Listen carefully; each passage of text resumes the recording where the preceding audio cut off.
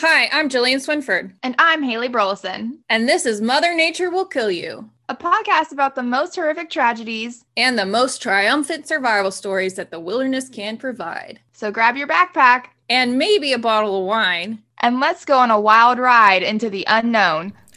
Walking down this road I go, but I am going alone, running far, far from home, till I am but skin and bone. I don't want to die, but I'll have to try. I don't want to die, but I'm on my own. Ooh.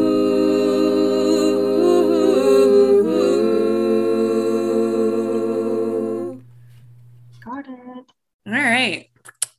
It feels like it's been a while. Yeah, but I don't think it actually has been that long. I think we're actually pretty on par with our timeline. But yes, I feel like it's been a hot minute. I loved how your dad was like, "What barbecue sauce did Haley bring on her plane?" I was like, "Oh, That's how you know he's listening. And I was sitting in the airport like, what barbecue sauce should I bring on the plane? Getting those deep cuts. Yes. I did bring jerky on the plane though, and I was laughing to myself a little bit when I got it because I was like, well, I'm gonna be crash. Yep. I mean, it's better than eating people. So, Yeah. It was so funny. So, how was Alaska? Tell me everything. Gosh, I'm so excited to tell you about this. It was great, first of all. It was awesome. I saw some wildlife. I saw a moose, 3 moose, actually 5 moose. And for those of you that don't know, the plural of moose is moose. But to be funny, sometimes I will say meese. It only makes sense with the rules of English that I know moose should be meese. It should be. That's how it works. So let me start from the beginning.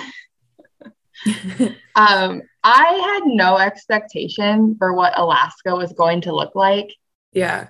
Or like the terrain look like, because I didn't know. And so I had no idea that Alaska, and this is going to sound so fucking dumb, I'm sure, but I had no idea that Alaska was that rocky. Mm-hmm. And I had no idea there were so many mountains in Alaska. Mm-hmm. Like, I just thought Denali was like the one mountain chain, and like we were going to that one, it's fine, and like you'd see some mountains. But like everywhere that we drove, we were like, mountains were shooting up beside us. And we drove pretty much all within like southeast Alaska. Mm-hmm. That's where we were. We bounced around a lot. So I'm going to give you a little bit of a timeline real quick. So on our first day, we landed in Anchorage, right? And then the next day we go to Hatcher Pass, and we hike Reed Lakes, which are these alpine lakes in the mountains. And then we camp in Talkeetna for the night at like a little campground. And we like went to a little brewery restaurant and like a little bar that's in town. It's like the cutest little town. So we like camped at Talkeetna for the night, and we like in the morning walked along the little river that's there. It was really pretty. And it was just like all the fall colors were out, and all the water was just like so clear and blue all the time. And that was another thing that I guess I didn't realize either, is how blue the water is over there. I was just so shocked of how beautiful it is. Yeah. And so Talkeetna was like a cute town, and we did that after the Reed Lake hike. And the Reed Lake hike was like insane. It was fine for me to hike. I was a little nervous at some points because I had my $4,000 camera around my neck because I thought it was like a, like casual walk in the woods, and I was gonna take some pictures, and it'd be like a gradual incline with some switchbacks and like scenery. Like I had no idea what to expect. It really reminded me, a lot of Alaska actually reminded me a lot of Northeast Utah when I was doing sampling up there. And so like the creek that we were walking along at the start of the hike reminded me of like creeks that we would sample. And it was just bringing back memories. And it was like, I don't know, I just felt like all reminiscent about everything. And then after the switchbacks, you come to like a rock scramble, similar to what it's like at Old Rag, if anyone has ever been on the Old Rag hike in Central Virginia.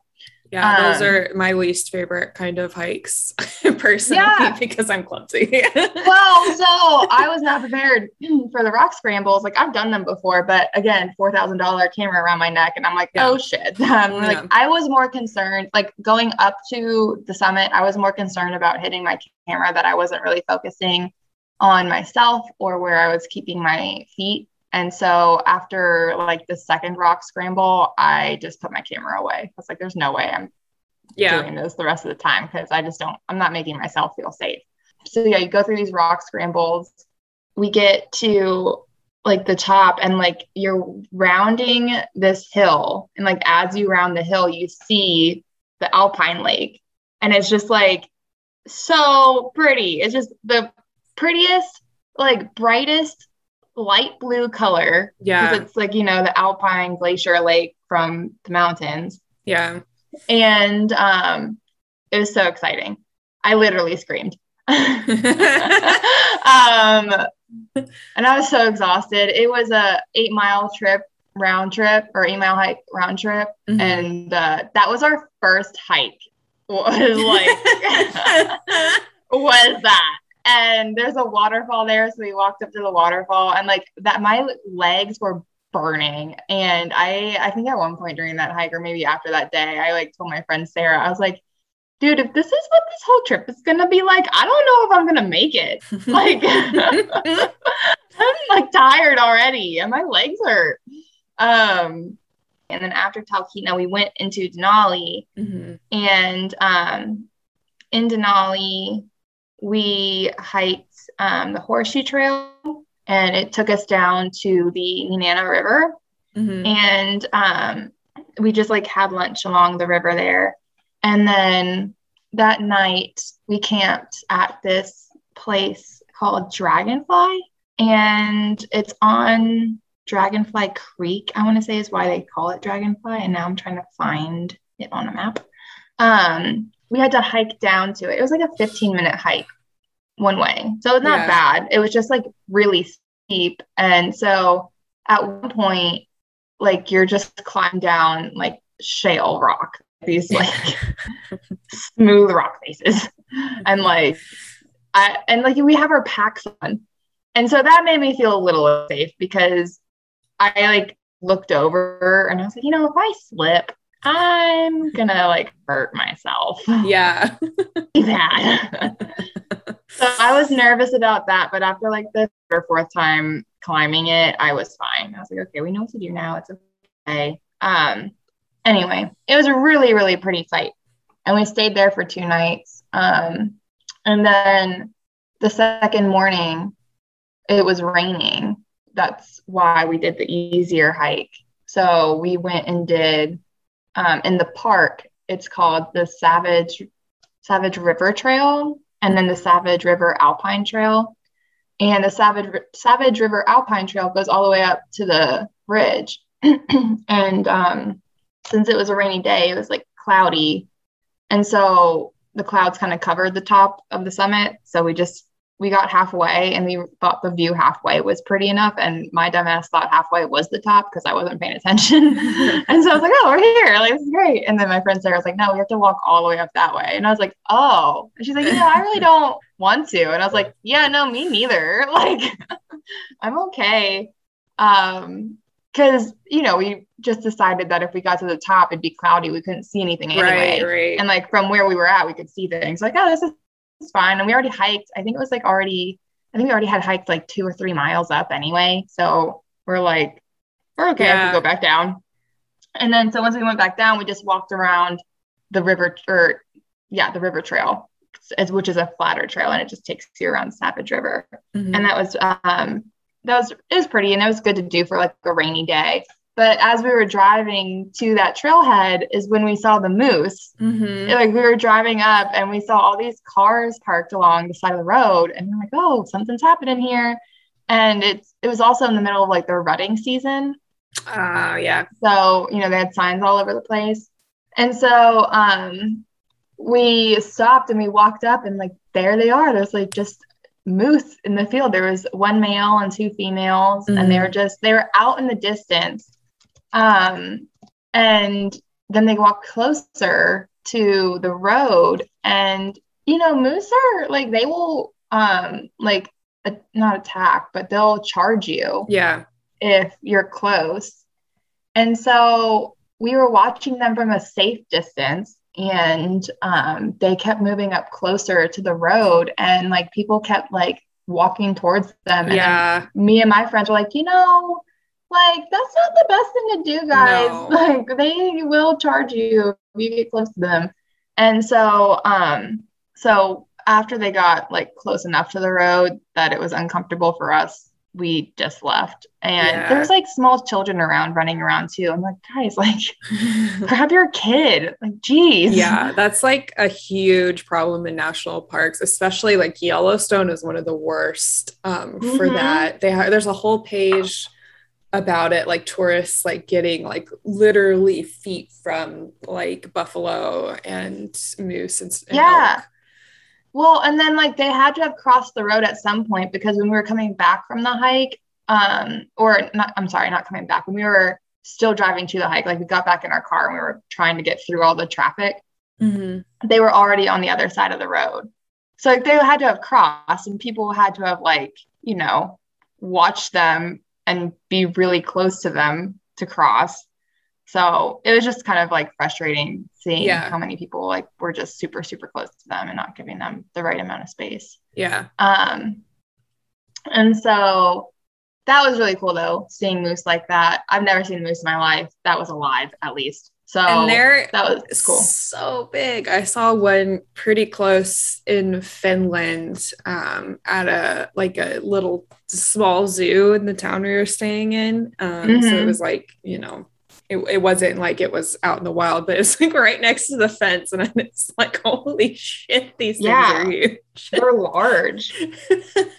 Like so large. Yeah. And then so then the next day we went south to Seward, I believe, is what we ended up doing. We went south to Seward, and we stopped in Girdwood and did this hike up this like the mountain that's right behind this like lodge, I guess. But this hike was a straight up incline.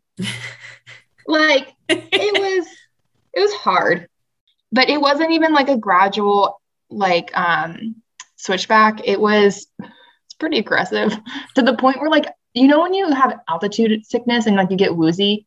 Yeah. So like when I was getting towards the top, I was starting to get a little woozy, and there is no like safe place to fall. Like if I fall over, I'm falling over. It's time to die. Yes. And I was like, holy shit, like this is a little scurry. At the top though was a bar. Hey. And yeah, so I was like, this beer better be worth it. It was fine though. I mean, since it's like a resort, they had one of those cable cars that went up and down to that part. And so like, if you wanted to take the cable car up, it would cost money, but you could hike it up and then, take the cable car down for free. Yeah. So we just like hiked it up, got a beer, and then took the cable car back down. Yeah, I was just gonna say like, oh, that's good. Get everybody drunk at the top of the mountain and then send them back down. I know, right? Like, see you later. Oh my God. Okay, bye. Oh my goodness. The elevation gain was 2,146 feet, and we walked 2.4 miles. Yeah, but it was probably already like a certain amount above sea level, because Alaska's pretty high up too. Yeah. Yeah, I dealt with some altitude sickness when I was in Haleakala National Park in Maui. I Really? have not been that high because that mountain's like, or that volcano is like 13,000, 10,000, 13,000. It's tall. Yeah, and very tall. so I was just like, oh, that's right. This is what this feels like. Because I used to live in Colorado when I was a kid, and we used to go up to Pikes Peak, which is a 14er, all the time. And I've ridden like the train up to Pikes Peak. Never hiked it though. never hiked it. Just driven and rode because I was a child at the time. So Yeah. But my dad's hiked it because he's insane. But yeah, it's not fun. You feel drunk, you get a migraine. It's a good time. Yeah. So that like made me a little nervous that I was getting a little woozy. But after we did that hike and we had our beer, I felt so much better. I was like, okay, I'm gonna go take a nap in the car for the rest of the trip now.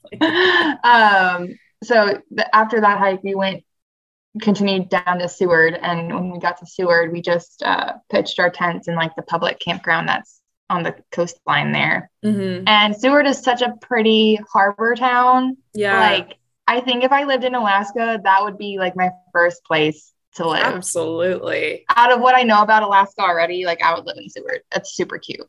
Yeah, I mean, ultimately, if either of us gets like a job up there, we'd probably live on the coast anyway. So yeah, which would be a dream. It's so pretty. Yeah, I just thought it was amazing because you're right there on the water, and then there's these huge mountains that are just right behind it, and it's just so pretty. Then the next day, we went and did the Kenai Fjords National Park, and we did the Exit Glacier, the Harding Icefield Trail to see the Exit Glacier. So we hiked up. It was about 4 miles to the summit. So it was about 8 miles round trip. And that was a really cool hike because the scenery just changed like with every mile of the hike. Like, and honestly, the first 2 miles of it reminded me of a hike in Virginia, like somewhere in the Shenandoah, because it's like all green trees, like you're in the forest. And then once you get through all of that, like halfway up, there's this overlook, and the overlook is like of the glacier. But then we continued on, and like as the trail like further up, it just turns into more of like a open field, dirt path, rocky trail type of situation. And each overlook is just like more beautiful than the next. The last mile, you're pretty much in like gravel because it's so high up there on the mountain. It's like gravel and snow. And there was parts of the snow that was red, and come to find out, it's like a red algae that lives on the snow up there, and it's caused by like compressing the snow. Yeah, it's cool how like, and we kind of experienced this when I lived in Colorado, how like mountaintops are kind of like ecological islands of sorts, and like the change is very stark and we saw this on Haleakala too.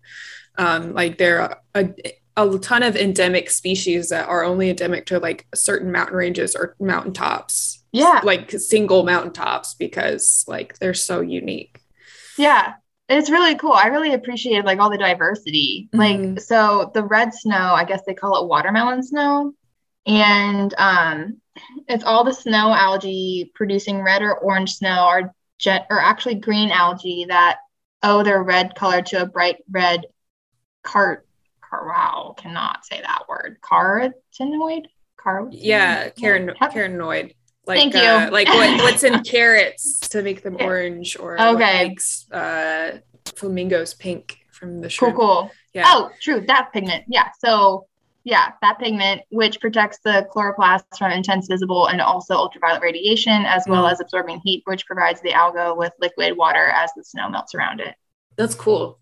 Yeah. So it's basically a form of sunblock for them because they're up so high on the mountain. Interesting. That's cool. Yeah. Yeah. So we saw red in the snow, and my friend Sarah was like, "Why is it red?" I was like, "I don't know. Maybe like it's blood. Like maybe an animal killed something, or it was bleeding when it walked across. I don't know." I was thinking like there was maybe a lot of iron in the like dirt, because sometimes that was my other guess too. But I was like, blood. Well, that was first. Those were my brain went first. Pretty on par for this podcast. Yeah.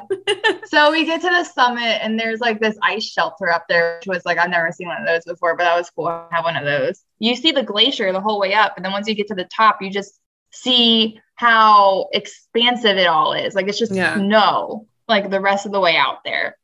Yeah. So, I've never seen a glacier and I've always wanted to see one like in real life. It's wild. Yeah. I never thought that I'd see one. And that's really cool. And I forgot to mention one of the more important parts of the story. So as we're walking back down the trail at Kenai Fjords, it's like the last mile and a half-ish until we get back down to the ranger station. I see a bush move like 15 feet in front of me. No. And and I thought that it was my friends about to jump out of the bush and scare us because there's 4 of us that were on this trip. So 2 were in front of us because they're fast walkers. And I was back with the other girl because we like to appreciate the view and go slow. And so I saw this bush move and I was like, oh, like in my head, they're about to pop out of the bush and scare us. So I almost did like a hop, skip, and a jump to like scare them back. And like right when I was about to do that, a black bear comes out of the bushes and walks across the path. And like I go, oh, Devin, a bear. And like I have my phone in my pocket. And so I took it out to take a quick picture of it. And like as I was taking a photo of it, it turned and saw that I had my camera in my hand, which I'm not sure if it knew it was a camera or if it just saw that I had something in my hand. Yeah. But it turned and started to take steps toward us. And I was like, okay, I'm putting the phone back down. It's time to get big and yell. Yeah. Oh my gosh. So I had a bear encounter. That was my first bear encounter. And that was wild. I still can't, like, I think about it and I'm like, I almost like was face to face with a bear because my dumbass thought my friends were going to prank me. Like, because on the way up, they were in front of me. And when I was rounding one of the hills towards the summit, they were hiding behind it. And there was like a little snow patch and they had made snowballs and they like popped up and ambushed me with snowballs as I came over it. So in my mind, it was like a reverse boy who cried wolf situation. Yeah. Expecting it. And then it turned out to be a bear. Yes. I was like, holy shit. I was like, that could have ended very differently. Okay. Not to say that like black bears aren't dangerous as well, but you had me full on thinking that you were like 15 feet away from a like grizzly bear. Oh my God. Oh. And that was the thing. So then after we had that bear encounter, this girl, Devin, is like, well, you know, at least there wasn't a grizzly. Like, the grizzlies are blah, blah, blah, blah, like going off on grizzlies. I'm like, Devin, I don't want to fucking talk about grizzly bears right now. Like, I'm like clammy just seeing a black bear. I'm nervous. I can't handle this right now. So I do have a question for you. Yeah. Did you actually get a chance to see the actual Denali mountain? No. So apparently there's like a group called the 30% group because 30% of people that always visit see it. Yeah. It was so cloudy the entire time that we never saw the full mountain. We probably saw like 3/4 of it, but we never saw the full thing. I know it's one of the most dangerous mountains to climb in the world because of like the weather that's almost always. So I just listened to a podcast on because I've been binging National Park After Dark. So I just listened to a podcast about Denali and how it is the tallest mountain in the entire continent of North America. But yeah, that checks out that you guys didn't get to see it because of the weather. I know. It's okay. I mean, like I got some photos of, you know, the other parts of the mountain chain, but but it's no, we never got to see it, which is a bummer. We also never got to see the Northern Lights.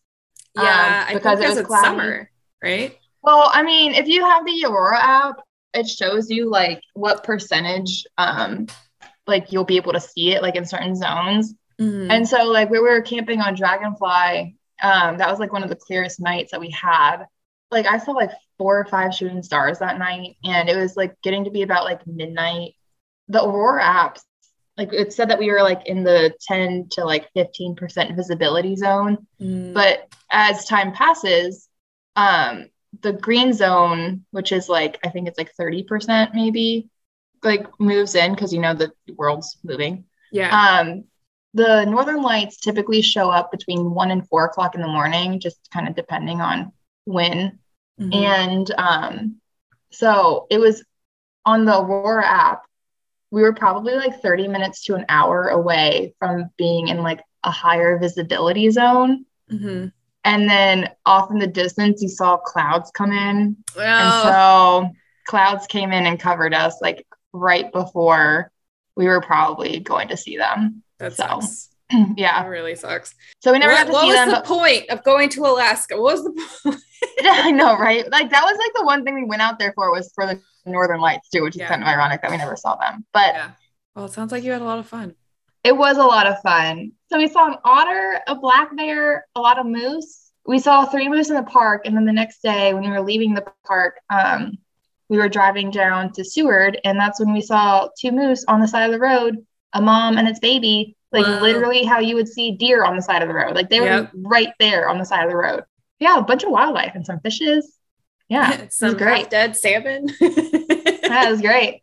It was a great time. I loved all the hikes. It was just such a pretty thing to do, and like the scenery was just amazing. And Sarah and I were just like mind blown at everything. We're like, oh, look at that! Oh my god, look at that! Wow, how pretty is this? Like, yeah. So anyway, we've spent a lot of time. I know, it's like a good catch up of my trip. Sorry about that. No, it's okay, because I did the same thing after Maui. So we are in the middle of our hurricane episodes, and as you all know, and right around the time when I was posting episode 15, which is about the Great Storm of 1900, Hurricane Ida hit Louisiana. Thankfully, we did not see anything from that hurricane, like no rain, no wind, nothing. Yeah, Hurricane Ida hit, was it September 6th? I think so. I'm looking it up right now, actually, because I forget. It was right before I left for Alaska, and I just, you know. Oh, sorry. Logged off from the world. August 29th. My bad. August 29th. On the anniversary of Hurricane Katrina, which you all know is one of the deadliest hurricanes in modern times, and that hit around the same area in 2005. And it was about a week before the Great Storm of 1900, which happened September 8th and 9th in Galveston, when we talked about literally like a week before that. So that's, to me, seems like the worst week for hurricanes. Yes. So a lot of destruction. I was following it the whole time, especially in those like very coastal communities, like Houma, and some of those other small coastal towns in Louisiana. New Orleans, of course, lost power. And if you see a lot of the pictures from the destruction of the initial landfall, because this was a Category 4 hurricane. And correct me if I'm wrong, but it was like a couple knots away from being a Cat 5. Like it was on the higher end of a Cat 4. Yes. 172 mile per hour winds. Jesus. So that was 172 was the highest wind gusts that they had. A Category 5 hurricane has maximum sustained winds of at least 156 miles per hour. So it has to be sustained in order for the hurricane to be called a Category 5. Oh. Yeah, so they had higher wind gusts. However, because it wasn't a sustained wind gust, it was still only a Category 4. Gotcha. However, I mean, if you watch videos and stuff, you can literally see buildings being blown away, roofs being blown off, like terrifying. I saw that on the news. Like metal sheets of roofs are just flying through the air. And I was just in shock because that's, oh my God. Yeah. So many reasons. And think about all the people that were in the hospitals at the time too. Yeah, like, because people, I mean, hospitals are getting overwhelmed with COVID patients because people aren't getting vaccinated. Yeah. And then you have a hurricane come through and like bust a roof open and the freaking place floods. And yeah. I think a majority, or I think entirely, all of New Orleans lost power for I don't know how long, or if they have power back yet. I heard that it was going to take them a month to get power back. To get total power back to everybody. Yeah. Which is, I don't want to, I did that for 4 days this year. I don't want to do that ever again. That was like when Irma hit the Keys, apparently that was the same thing. Like it took months for the power to come back into the Keys that were not Key West. Like apparently their first priority was to get Key West back up and running for tourism. Right. But like even when that was a thing, like Big Pine where I'm at was still fucked. And it's like everyone's coming into Key West like, oh, this is so great. And Big Pine is like still without power, like living off generators and everything. Yeah, well, and that's probably going to be the case with New Orleans. Like the areas that are for tourism or commerce are the most wealthier areas are probably going to get power back before some of these poorer communities and some of these small coastal towns that just don't have a socioeconomic priority, which sucks. And it is one of the fallouts from these kinds of things. But yeah, so we're dealing with crazy stuff. I think the hospitals were on generators, which thankfully, because I know a lot of COVID patients are on ventilators and you need power to keep them alive, essentially. Yeah. So get vaccinated. Just freaking stop taking horse medicine. It's not. People are doing that? Oh my God, don't get me started on freaking ivermectin. I'll tell you about that later because if we talk about that'll be like another hour tangent on this podcast. Anyway, so and then another fallout from Ida was the fact that the Northeast is like fucking underwater, like Philadelphia, New York City.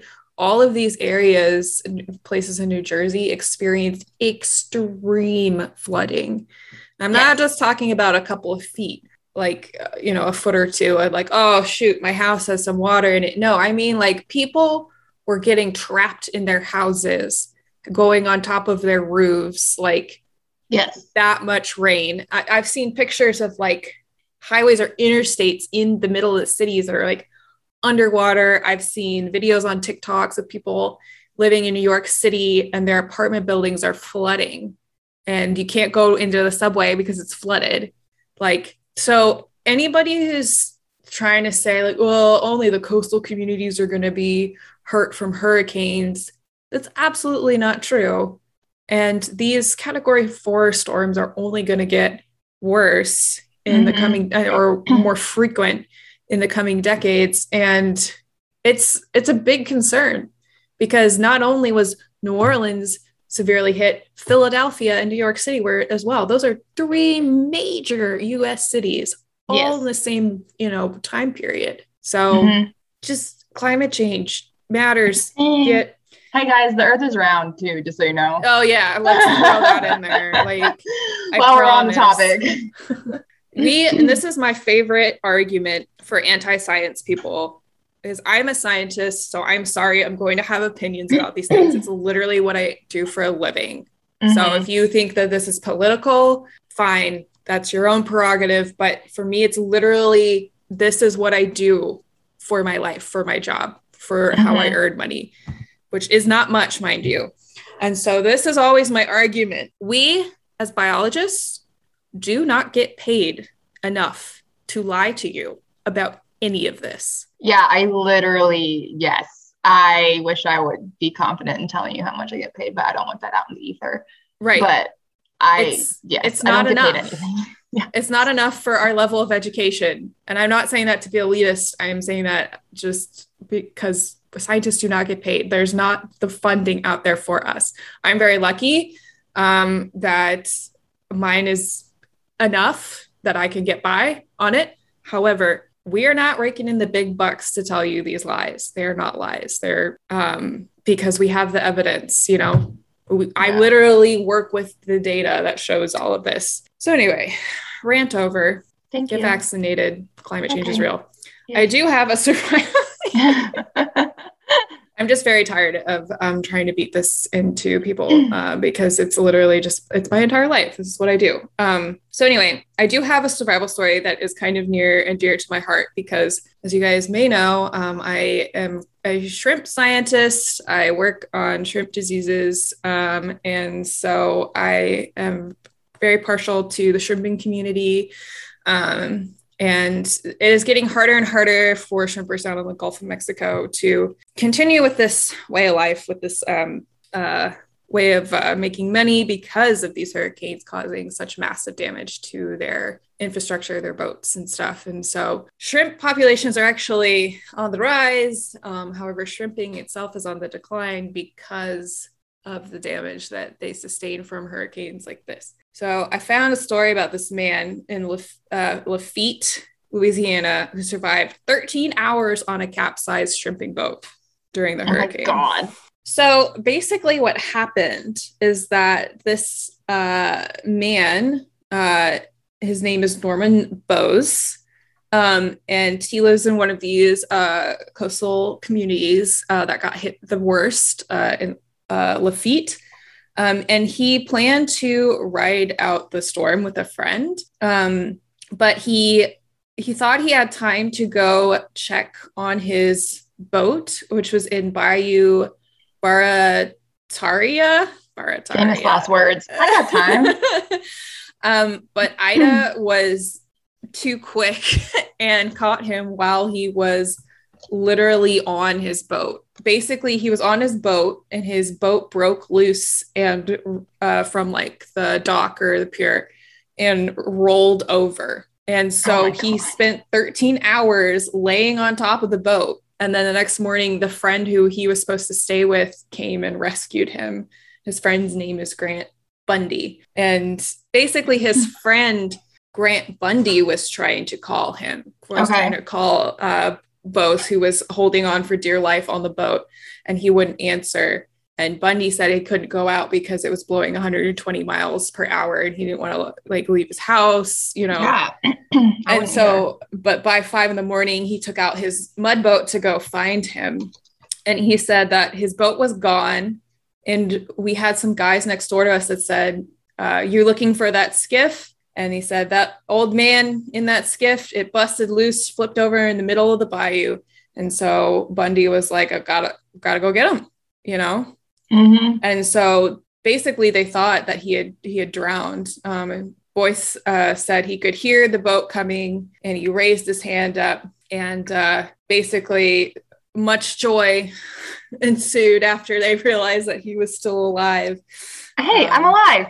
Yeah. Hey, I'm alive.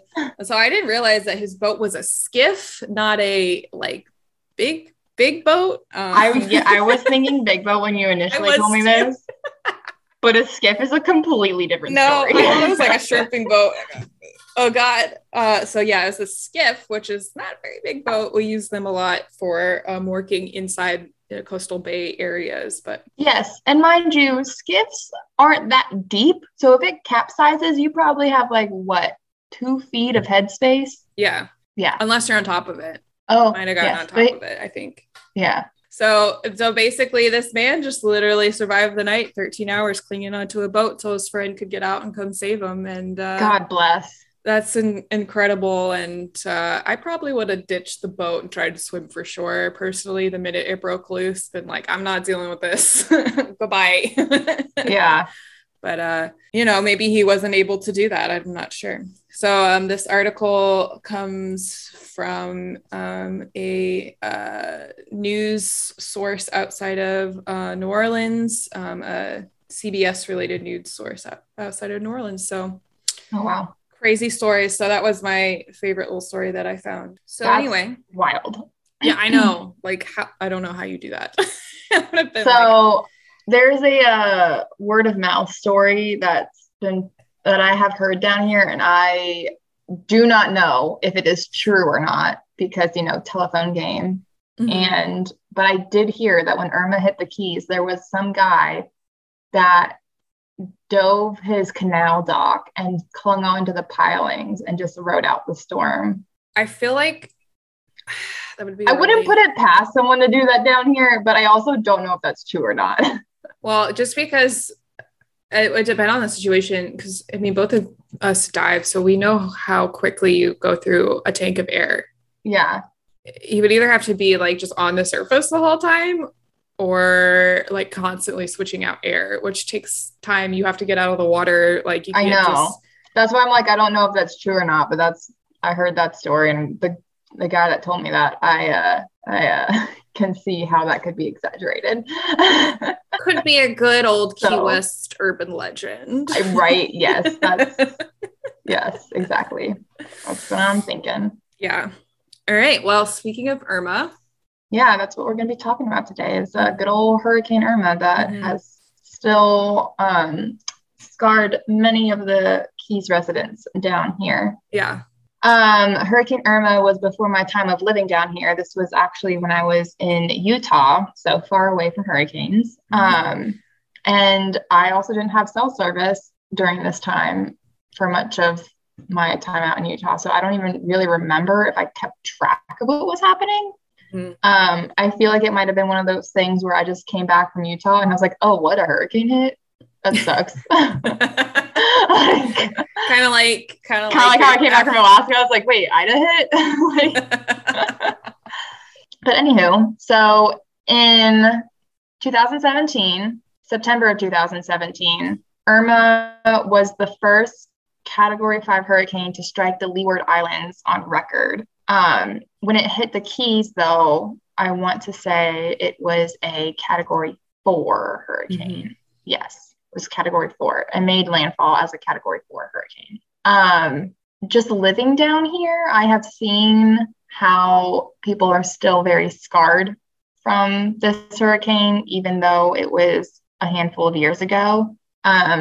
For example, my landlord wants us to put our hurricane shutters up at the beginning of hurricane season before there is even a hurricane or tropical storm threat, and keep them on until the end of season, so which would just have no light, which would be us living in a cave for 4 months. Jesus. And so we don't do that.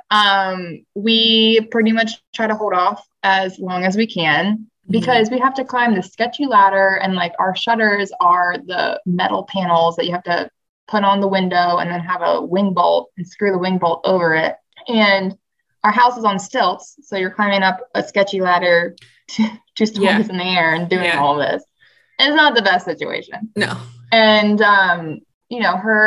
our landlord and us, like, it's not like an argument. It's just like a very, like, delicate conversation, I guess you could say, because she wants us to put them up, and we're like, we're monitoring the storm. Like, my roommate works with me, so we're both in the marine science field, and we also have to take care of the lab when hurricanes come through here too. So Same. It's like, like, we're watching the storm. We need to watch the storm for work anyway. Like, we're monitoring it. Not to mention, living in the dark like that is not good for your mental health. Just ask people who live in Alaska. Yes, that's what I was telling my roommate. I was like, okay, next time she comes at us, like, I'm just gonna be like, listen, like, I cannot live in darkness for 4 months. So yeah, anyways. But yeah, so that's like, you can just tell how it's like kind of reverberated still years later. Like, people are just nervous about storm season. And it caused over $50 million in damage. And there are still places in the Keys that haven't recovered from Irma. And there are places in the Keys that have recovered, but have changed and have been named after Irma. Like, there's this tiki bar the next key over, and they have Irma's Dog Beach on there now, because Irma ruined part of it, and now it's a dog beach. So that's that. So yeah, it was Category 4 when it hit Florida, or the Florida Keys. And it was, the highest winds was 1 minute sustained at 180 miles per hour. That's fucking fast. Yeah, that's kind of like what happened with Ida. Like, I was talking about, like, that it's higher, technically Cat 5 level winds, but because it wasn't sustained for like a longer period of time, it's considered a 4. Yeah. Because you said 180, right? Yeah, 180. Yeah. And there were 52 direct fatalities and 82 indirect fatalities. Ooh, This is all according to Wikipedia right now. that's high for a modern day storm. And keep in mind, this is for the storm itself. This isn't for the Florida Keys, like the deaths and everything. Yeah. Although Still. Florida Keys deaths were a thing, this is including all the places that it hit. Yeah. So let's go through the travel of Irma. So it developed from a tropical wave near the Cape Verde Islands, or Cape Bird Islands, however. Verde. Verde. I was like, Yeah. that's green in Spanish, so I'm assuming that's what that means. Yeah. Cape Verde Islands on August 30th. Favorable conditions allowed Irma to rapidly intensify into a Category 3 hurricane on the Saffir-Simpson wind scale by late on August 31st. So this was a quickly developing storm, which also I think is why people like my landlord are still nervous about it, because things just changed very quickly. Yeah. The storm's intensity fluctuated between Categories 2 and 3 for the next several days due to a series of eye wall replacement cycles. On September 4th, Irma resumed intensifying, becoming a Category 5 hurricane by early on the next day. Early on September 6th, Irma peaked with 1 minute sustained winds of 180 miles per hour and a minimum pressure of 914 HPA. What is that notation? What do you know what that means? Like that unit, measure of unit? No. I'm looking it up right now. I never took physics. I took physics, but I almost failed physics too. So Hectopascal. Pascal, Got it. And a Pascal. which is a unit. 100 times. Yeah, go ahead. Yeah, go. Sorry. We're You both say looking it. it up at the same time. It's a unit for measuring atmospheric or barometric pressure. Yeah. Cool. Okay. Glad we got there. We're scientists. Anemometer. Anemometer. Yeah, seriously. Oh my God. So Irma was the second most intense tropical cyclone worldwide in 2017 in terms of barometric pressure. I guess I could have just kept reading of that and we would have had our answer. Everything's fine. I do that And all the strongest, the time. I know, I'm like, just keep going a little bit, Haley. Give yourself a chance before you start thinking you're a dumbass. But I like to default to the dumbass because then I'm like, oh, I guess I am a little bit smarter than I thought I was. Anyways, so where was I? It was, God damn it. It was the second most intense tropical cyclone worldwide in 2017 in terms of barometric pressure, and the strongest worldwide in 2017 in terms of wind speed. Another eye wall replacement cycle caused Irma to weaken back to a Category 4 hurricane, but the storm reattained Category 5 status before making landfall in Cuba. Although Irma briefly weakened to a Category 2 storm while making landfall on Cuba, the system re-intensified to Category 4 status as it crossed warm waters of the Straits of Florida before making landfall on Cudjoe Key on September 10th. Irma then weakened to a Category 3 status prior to another landfall in Florida on Marco Island later that day. The system degraded into a remnant low over Alabama and ultimately dissipated on September 13th over Missouri. The storm caused catastrophic damage in Barbuda, St. Bartholomew, St. Martin, and Guia, is that how you pronounce that one? And the Virgin Islands as a Category 5 hurricane. The hurricane caused at least 134 deaths, 1 in each of those islands, 3 in Barbuda, 4 in the British Virgin Islands, 10 in Cuba, 11 in the French West Indies, 1 in Haiti, 3 in Puerto Rico, 4 on the Dutch side of St. Martin, 92 in the contiguous United States, and Which 4 is a lot. That's a lot of death, and 4 in the U.S. Virgin Islands. Hurricane Irma was a top Google search term in U.S. and globally in 2017. Florida, like from the Florida Keys standpoint, like I said, it caused over $50 million in damage. It was one of the strongest and costliest on record for hurricane damage in the Keys. Yeah.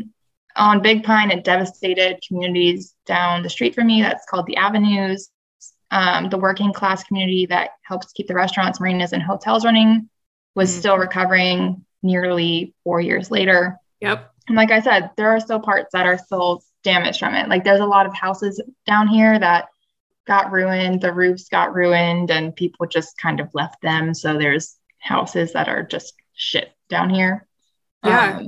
I mean, if you want a good fixer-upper, you can buy one for $500,000 for like way too much money. Yes, because everything's expensive down there. Yes, well, that's kind of like what I was talking about with Ida. Like, it's going to take some of these communities forever to recover, just because of the socioeconomic difference between, and it happened with Katrina as well. Like, I went on a mission trip down south when Katrina happened to like help rebuild some of those like underserviced communities. And it's just a huge problem with these storms. Is like, yes, of course the rich people are going to come back. They have the money to rebuild, you know? Yeah. So when Irma hit and everything was devastated, I heard a lot of stories about that, how there was a lot of looting happening. And that scares me, because there were people that obviously like have guns and protect their property and things like that. And if I were in a hurricane like that bad and people were looting my property, I would just not even know what to do. I'd be so scared. I'd be like, I don't know how to protect myself, you know? Yeah. Well, and it's like, you don't want to kill anybody. No, but it's like, don't take my shit, bro. Like, Jesus. Yeah. And also, like, I would have been out of the Keys. There's no way I'd be staying through that. No. First responders obviously had to stay through it.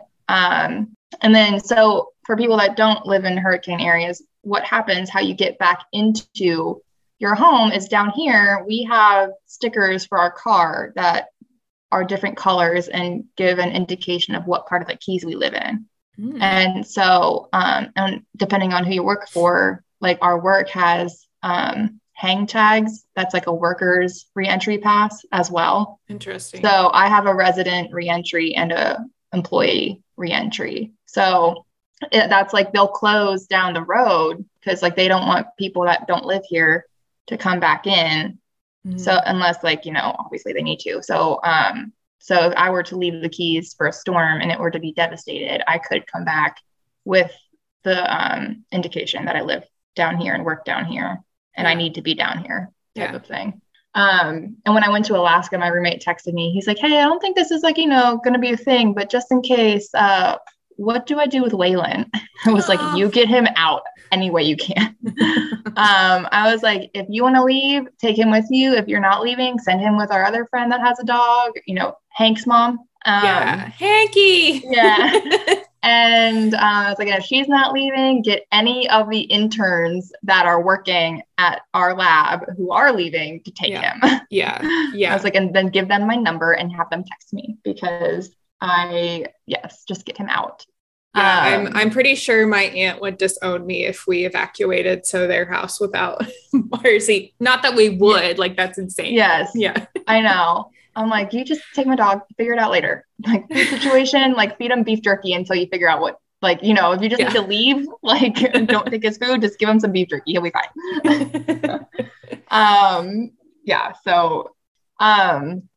But yeah, down here, like it really changed. Hurricane Irma, from what I understand from not living down here for too long, it really changed people's perspective.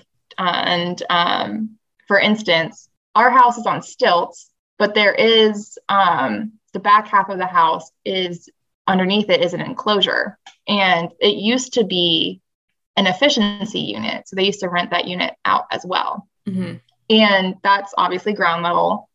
And that room got flooded about 2 feet when Irma hit. And so like down there in that, we use it as storage now, but it's unfinished. And they ripped out like the 2 feet of drywall that was flooded and rotted, and they just never replaced it. So I guess what ended up happening after Irma is like whatever the housing laws, people, whatever they do, I don't know those terms.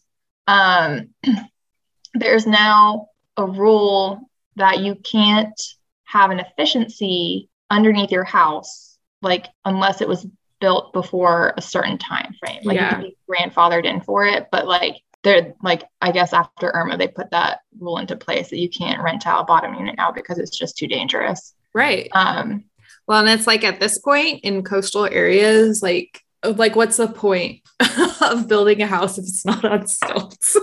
Right. My house and a lot of houses in our neighborhood and some of the areas around here aren't, but a lot of the towns here, like the actual legitimate towns, were like built up on bluffs. So we have some elevation here, like caused by river erosion and stuff. So it's not as flat as like the Keys are. Because y'all are like pretty much sea level, like the whole island. Yeah. So get this too. So coral reefs are important because they take a lot of the wave action away from the coastline. And like, obviously our coral reefs in Florida are not good. And so like if the coral reefs go, then like there's nothing to protect us from all that wave action. And so our lab is on Summerlin Key, and it's like about, I think it's like 8 miles away, directly across from Looe Key. And so prior to Irma being like coming and hitting the Keys,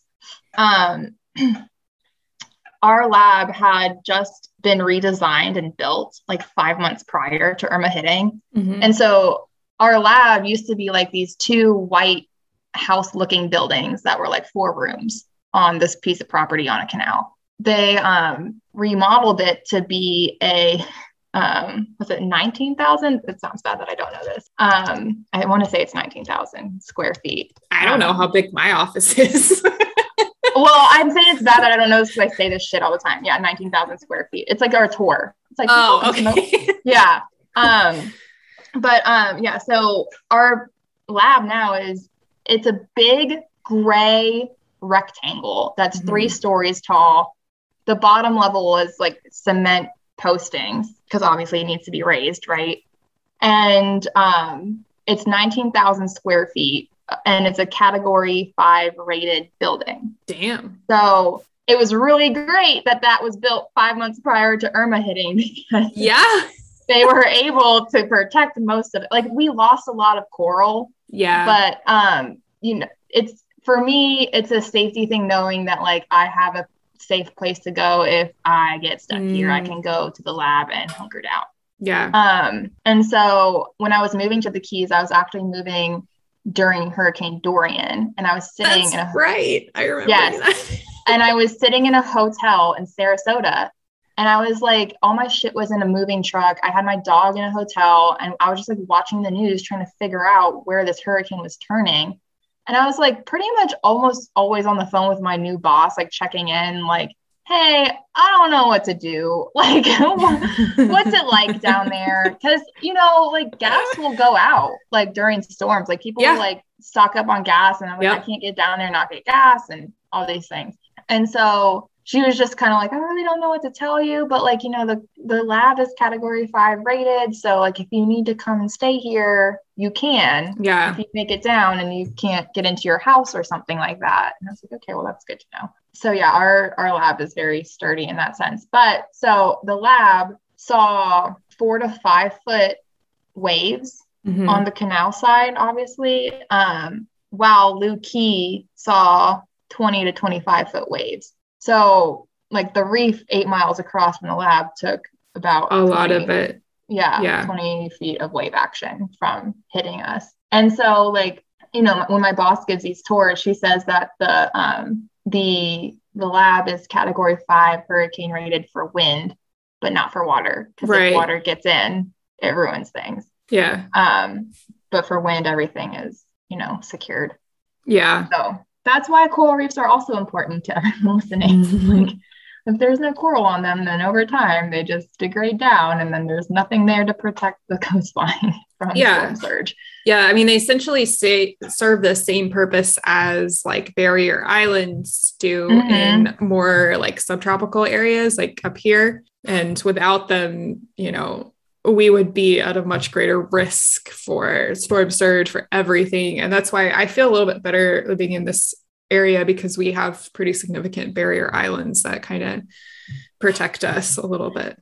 Yeah, I mean, and the thing is, it's like the next big storm that comes through here, like we're getting fucked. Like it's like Hurricane Irma took a while to rebuild. Like, and I say there's still things here that have been impacted from Irma that haven't recovered. Mhm. And like another one comes through, holy crap, can't imagine what that's going to be like. And my friends and I, we talk about like, you know, buying houses down here. We're like, is it even worth it? Like the Keys are going to be underwater in like the next 50 to 100 years anyway. Yep. Like, Yeah.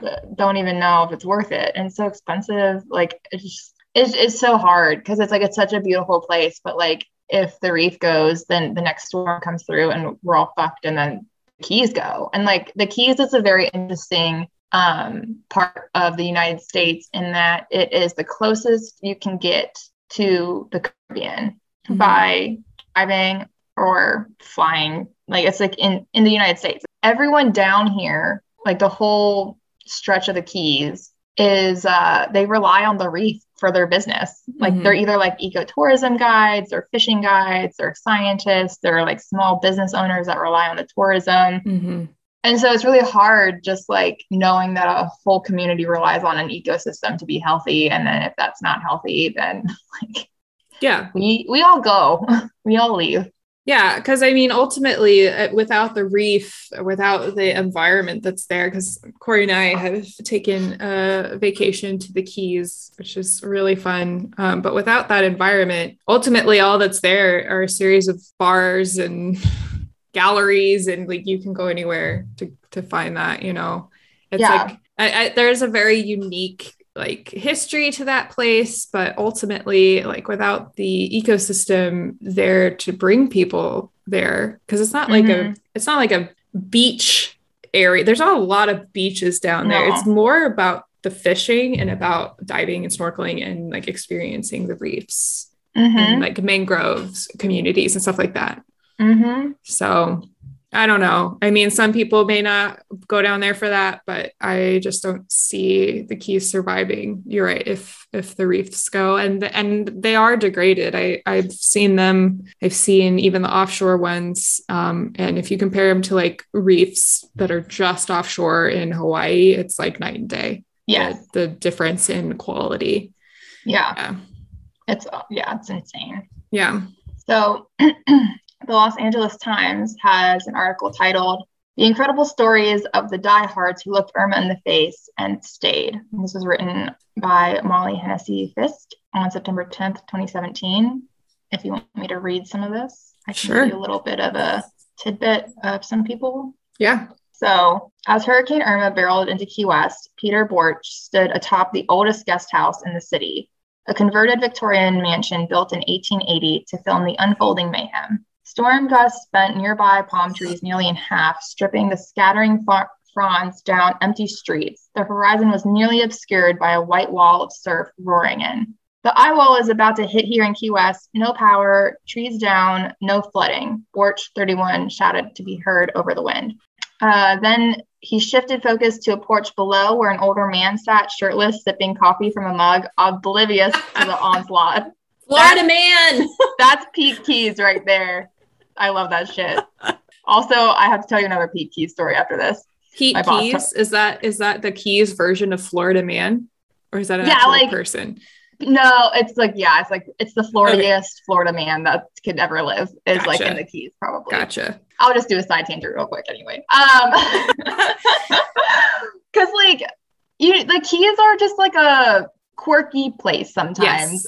So like when you hear something outrageous, you're like, wow, that's the Keys to a T. Peak Keys.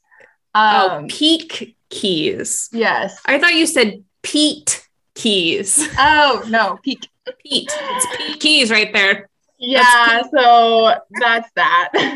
All right, sorry. Okay. No, that's okay. But anyway, back to the story. So from initial reports on Sunday, it appeared that the Florida Keys had taken a pounding but dodged the sort of catastrophic disaster that had been widely expected as Irma roared north out of the Caribbean. But there were reports of missing people and fears for what might be found in light of day on Monday. Keys residents are a hardy, proudly eccentric bunch, can confirm. Accustomed to surviving storm, can confirm. Many refused to evacuate ahead of Irma, including residents at the tip of the island chain in Key West known as conchs. Yes, if you were born and bred in the Keys, you are known as a conch. If you have moved to the Keys and have lived in the Keys for 7+ years, you are now named a freshwater conch. That is the rule here.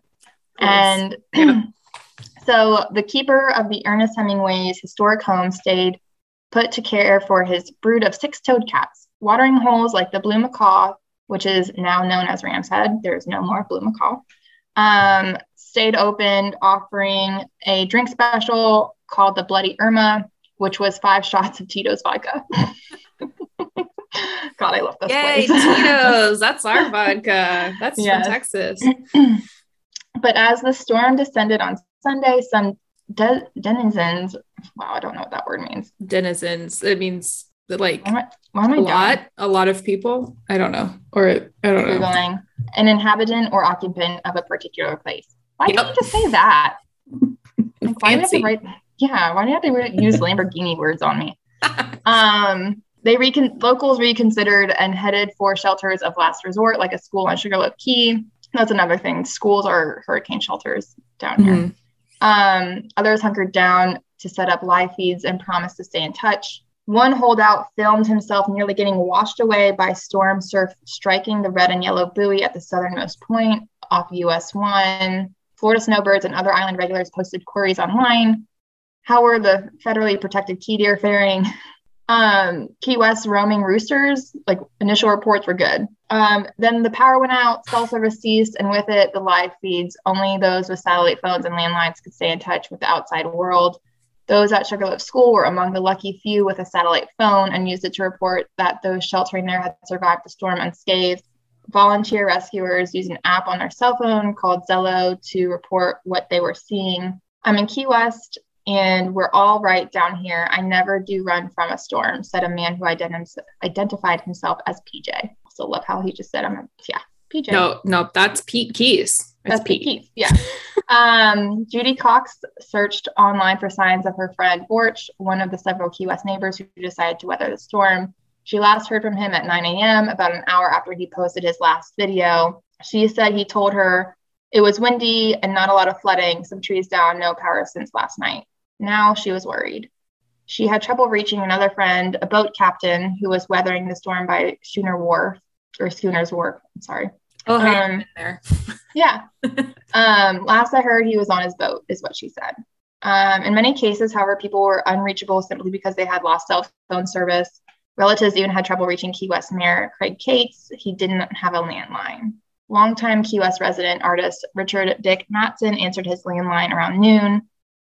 He said that he was cooking breakfast in what was left of his home. His shutters had been damaged and he had not been able to assess the rest of the storm's impact because it was still raging outside. Matson, who was 81, said that he was fine. And he said that as he was cooking his eggs, better than I would be if I was out there.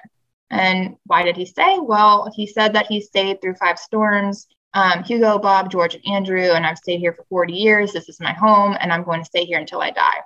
And that's also pretty on par for local Keys people as well. They are very diehard to the Keys. As for how Irma compared to Hurricane Andrew in 1992, he said, it's bad. Cox had evacuated Wednesday, first to Tampa, then farther north along the coast to Wilmington, North Carolina, after the storm's path shifted on Thursday. Mm-hmm. Some of her friends booked flights out of Key West International Airport, only to see them canceled at the last minute. By Saturday, she said many of those who stayed were afraid to leave. The thought of getting stuck for hours in traffic with no gas is more terrifying to people than staying at home. Yeah. Which that's what I think about too. If I have to evacuate, obviously we have gas cans and everything, but I would not want to be sitting on the 7 Mile Bridge and having this storm roll through, and I'm not I'm dead stop traffic. That's a death sentence if it's a high enough category storm. Blow your car over. Yeah, for the listeners who have never been to the Keys or don't know anything about the Keys, basically just a long, very long series of islands that just kind of goes off the tip of Florida into the Caribbean, basically. And the only way in and out is on this, what's the highway called? It's US 1. US 1. Overseas Highway. Yeah. Yeah. And you literally just drive from island to island via bridges. It's a 2-lane road with an occasional passing lane. Yeah. And there's no other way out. Yeah, there's no other way out. It's sad. Yeah. Scary and sad. Not by road anyway, but yeah. Yeah, so as the storm approached, emergency managers from the Monroe County had to move their headquarters farther north from Marathon, which was hard hit as well. Larry Kahn, the editor of the Keynoter newspaper, reported from a shelter at Marathon High School that the school had lost power and water at the neighborhood, or as the neighborhood became submerged from the storm surge. Everything is underwater. I mean, everything is what Kahn wrote, noting that about 50 people at the shelter expected to be stranded for days. Everyone here seems to be just walking around in a fog, is also what he said. Yeah. About 500 guests stayed at the Key West Marriott Beachside Hotel, which weathered the storm without major damage. Essa Sawyer, who was the guest service agent at the hotel, said that the building is fine. We are standing strong. We have no power. We have no water. We have no internet, but we have our lives. And then among those who stayed in Key West was Bill South, a meteorologist with the National Weather Service, who received reports of extensive damage in Big Pine Key, which is where I live, west of Marathon, including a roof knocked into a driveway. Someone came in and told us that there's a roof missing from one of the hotels on North Roosevelt Boulevard, but we can't get anybody out there, he said. South said it was difficult to gauge damage across the Keys because only the most dire emergency services are going out. Yeah. Historically, in the Florida Keys, this is going to rank right up there at the top 3 most damaging storms, he said, including Hurricane Donna in 1960 and the Labor Day hurricane in 1935. Wind gusted to 120 miles per hour in Big Pine Key on Sunday, and the storm surge rose to 14 feet in Marathon and Cudjoe Key to the west, South said, noting that surges above 10 feet can destroy buildings. The storm surge damage will probably be the most devastating when it's all said and done, he said, with the most serious damage probably confined to the area from Big Coppic Key east to Marathon. Emergency managers had received a report of only 1 fatality in the Keys, a man who crashed his vehicle in Marathon. His name has not been released, pending to family notification. A major concern for both those who stayed around and those who evacuated. How much damage had the storm done to the series of bridges that connect the Keys via Route 1, which is also a thing. It's the bridges. Yeah. There's like a lot of bridges. And yes, I could totally see those being a little sketch after a storm. If US 1 is compromised in any way, we would be out of contact for some time. The storm damaged some areas, including a bridge at Snake Creek in Islamorada, he said, but Monroe County Emergency Services got out there and checked it, and it's all right. It's still passable. State crews were expected to check other bridges in the Keys on Monday. It's going to be a massive cleanup, is what he said. Monroe County Commissioner Heather Carruthers evacuated before the storm to Orlando with her wife and children, but remained involved with emergency management, which held meetings to discuss recovery efforts Sunday as storm winds and surge subsided. One of the first goals was to reopen medical facilities shuttered during the storm, she said. Clearly, we're going to need some help. Marathon in particular took a lot of water.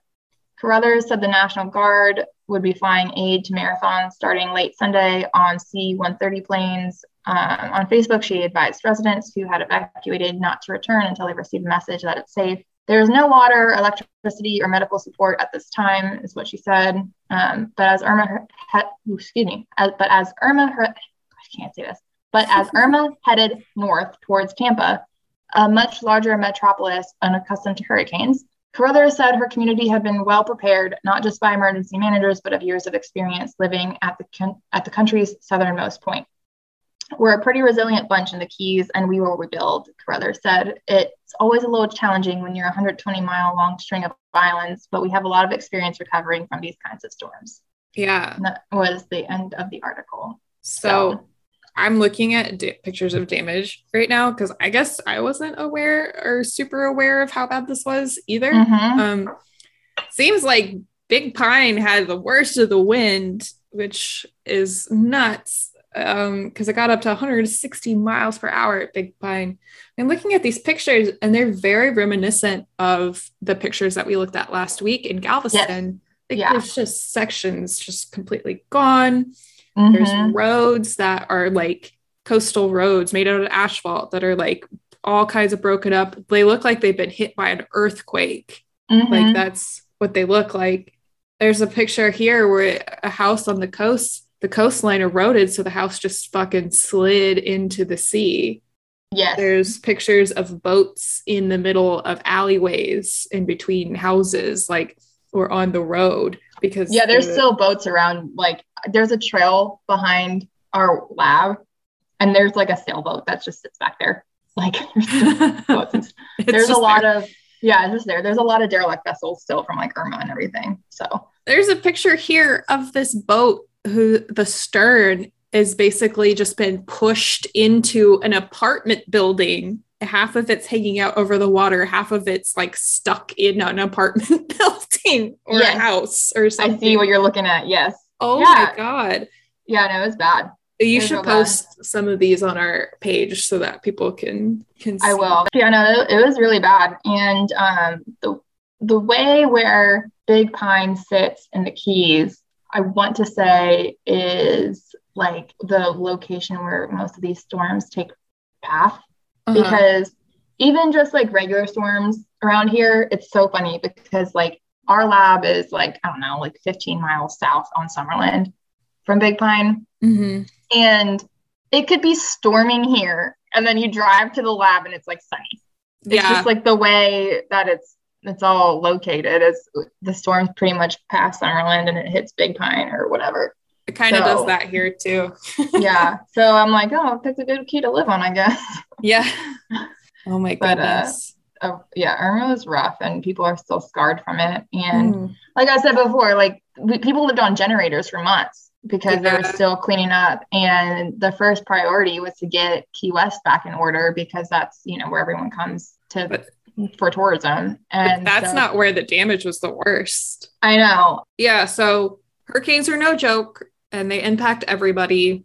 And also like if you live in a hurricane area, just always make sure that you're prepared. Like even if you don't get hurricanes often, it's better to have your gas tanks full and like a stash of food ready and like a go bag just in case you need to piece the fuck out of there. I mean, we ever since the freeze and experiencing how hurricanes have impacted like other areas around here after we moved down here, we are so much more prepared for hurricanes than we ever were in Virginia because it's just more of a problem here.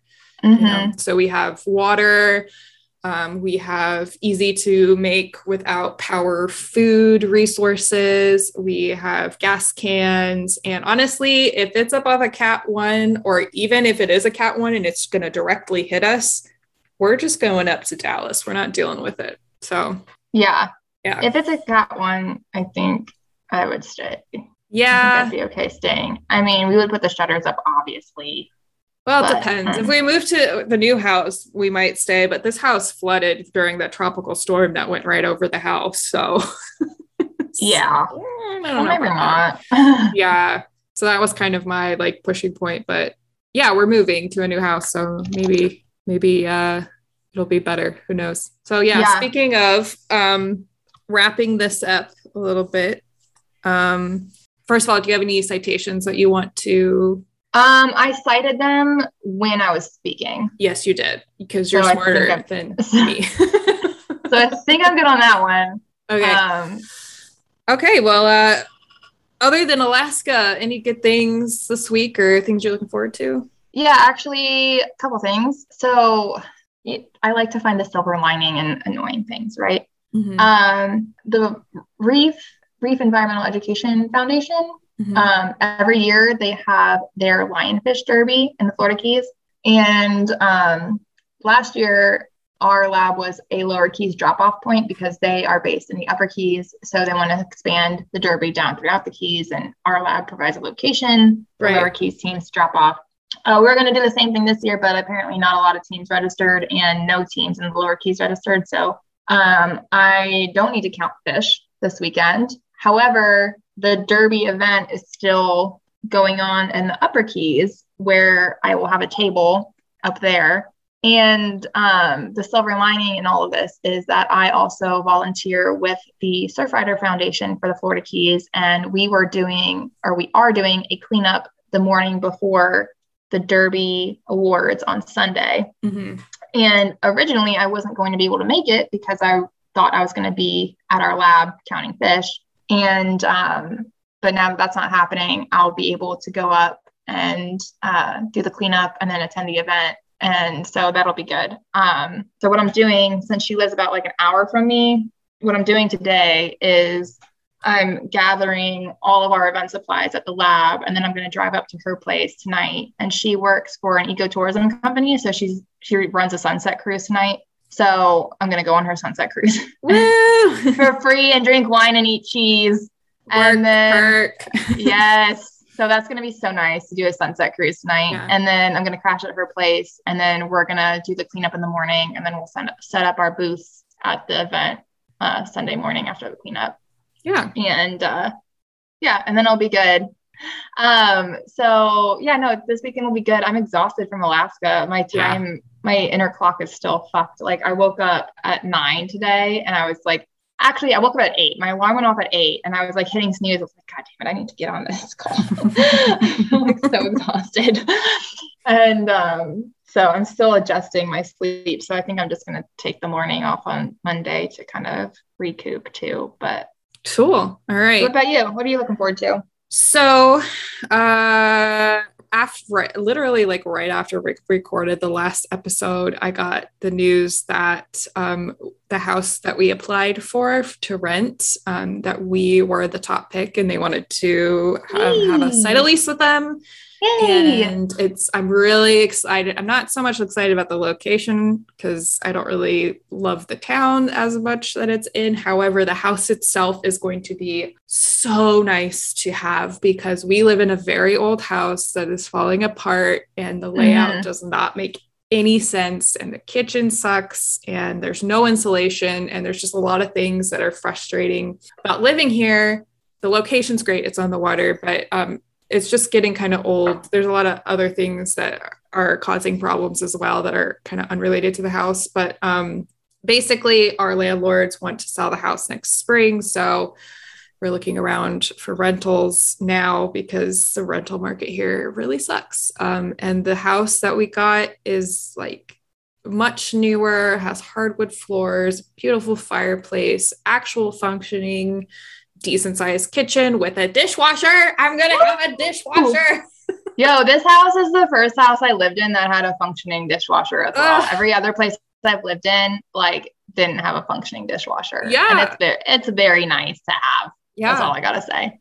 And we're going to have enough space for both of us to have our own private offices and have a guest room. And we also have a sunroom and like a decent backyard. And I have palm trees in my backyard, which just makes me so happy. That's nice. Yeah. So a lot of good things. And it's just been a slog getting packed up because we're literally getting the keys next week. So yes, it has been. Sure. And so what we're doing after this, we're just going to be packing all weekend. Thankfully we have a lot of support with people in our work in the community, and we were able to get a ton of boxes and stuff and stuff like that. But yeah, so that's my good thing. So hopefully not next episode, but the episode after, we will be in, and I will be doing a podcast from our loft that Corey's office is going to be in. So I love this. I can't wait to see photos of it.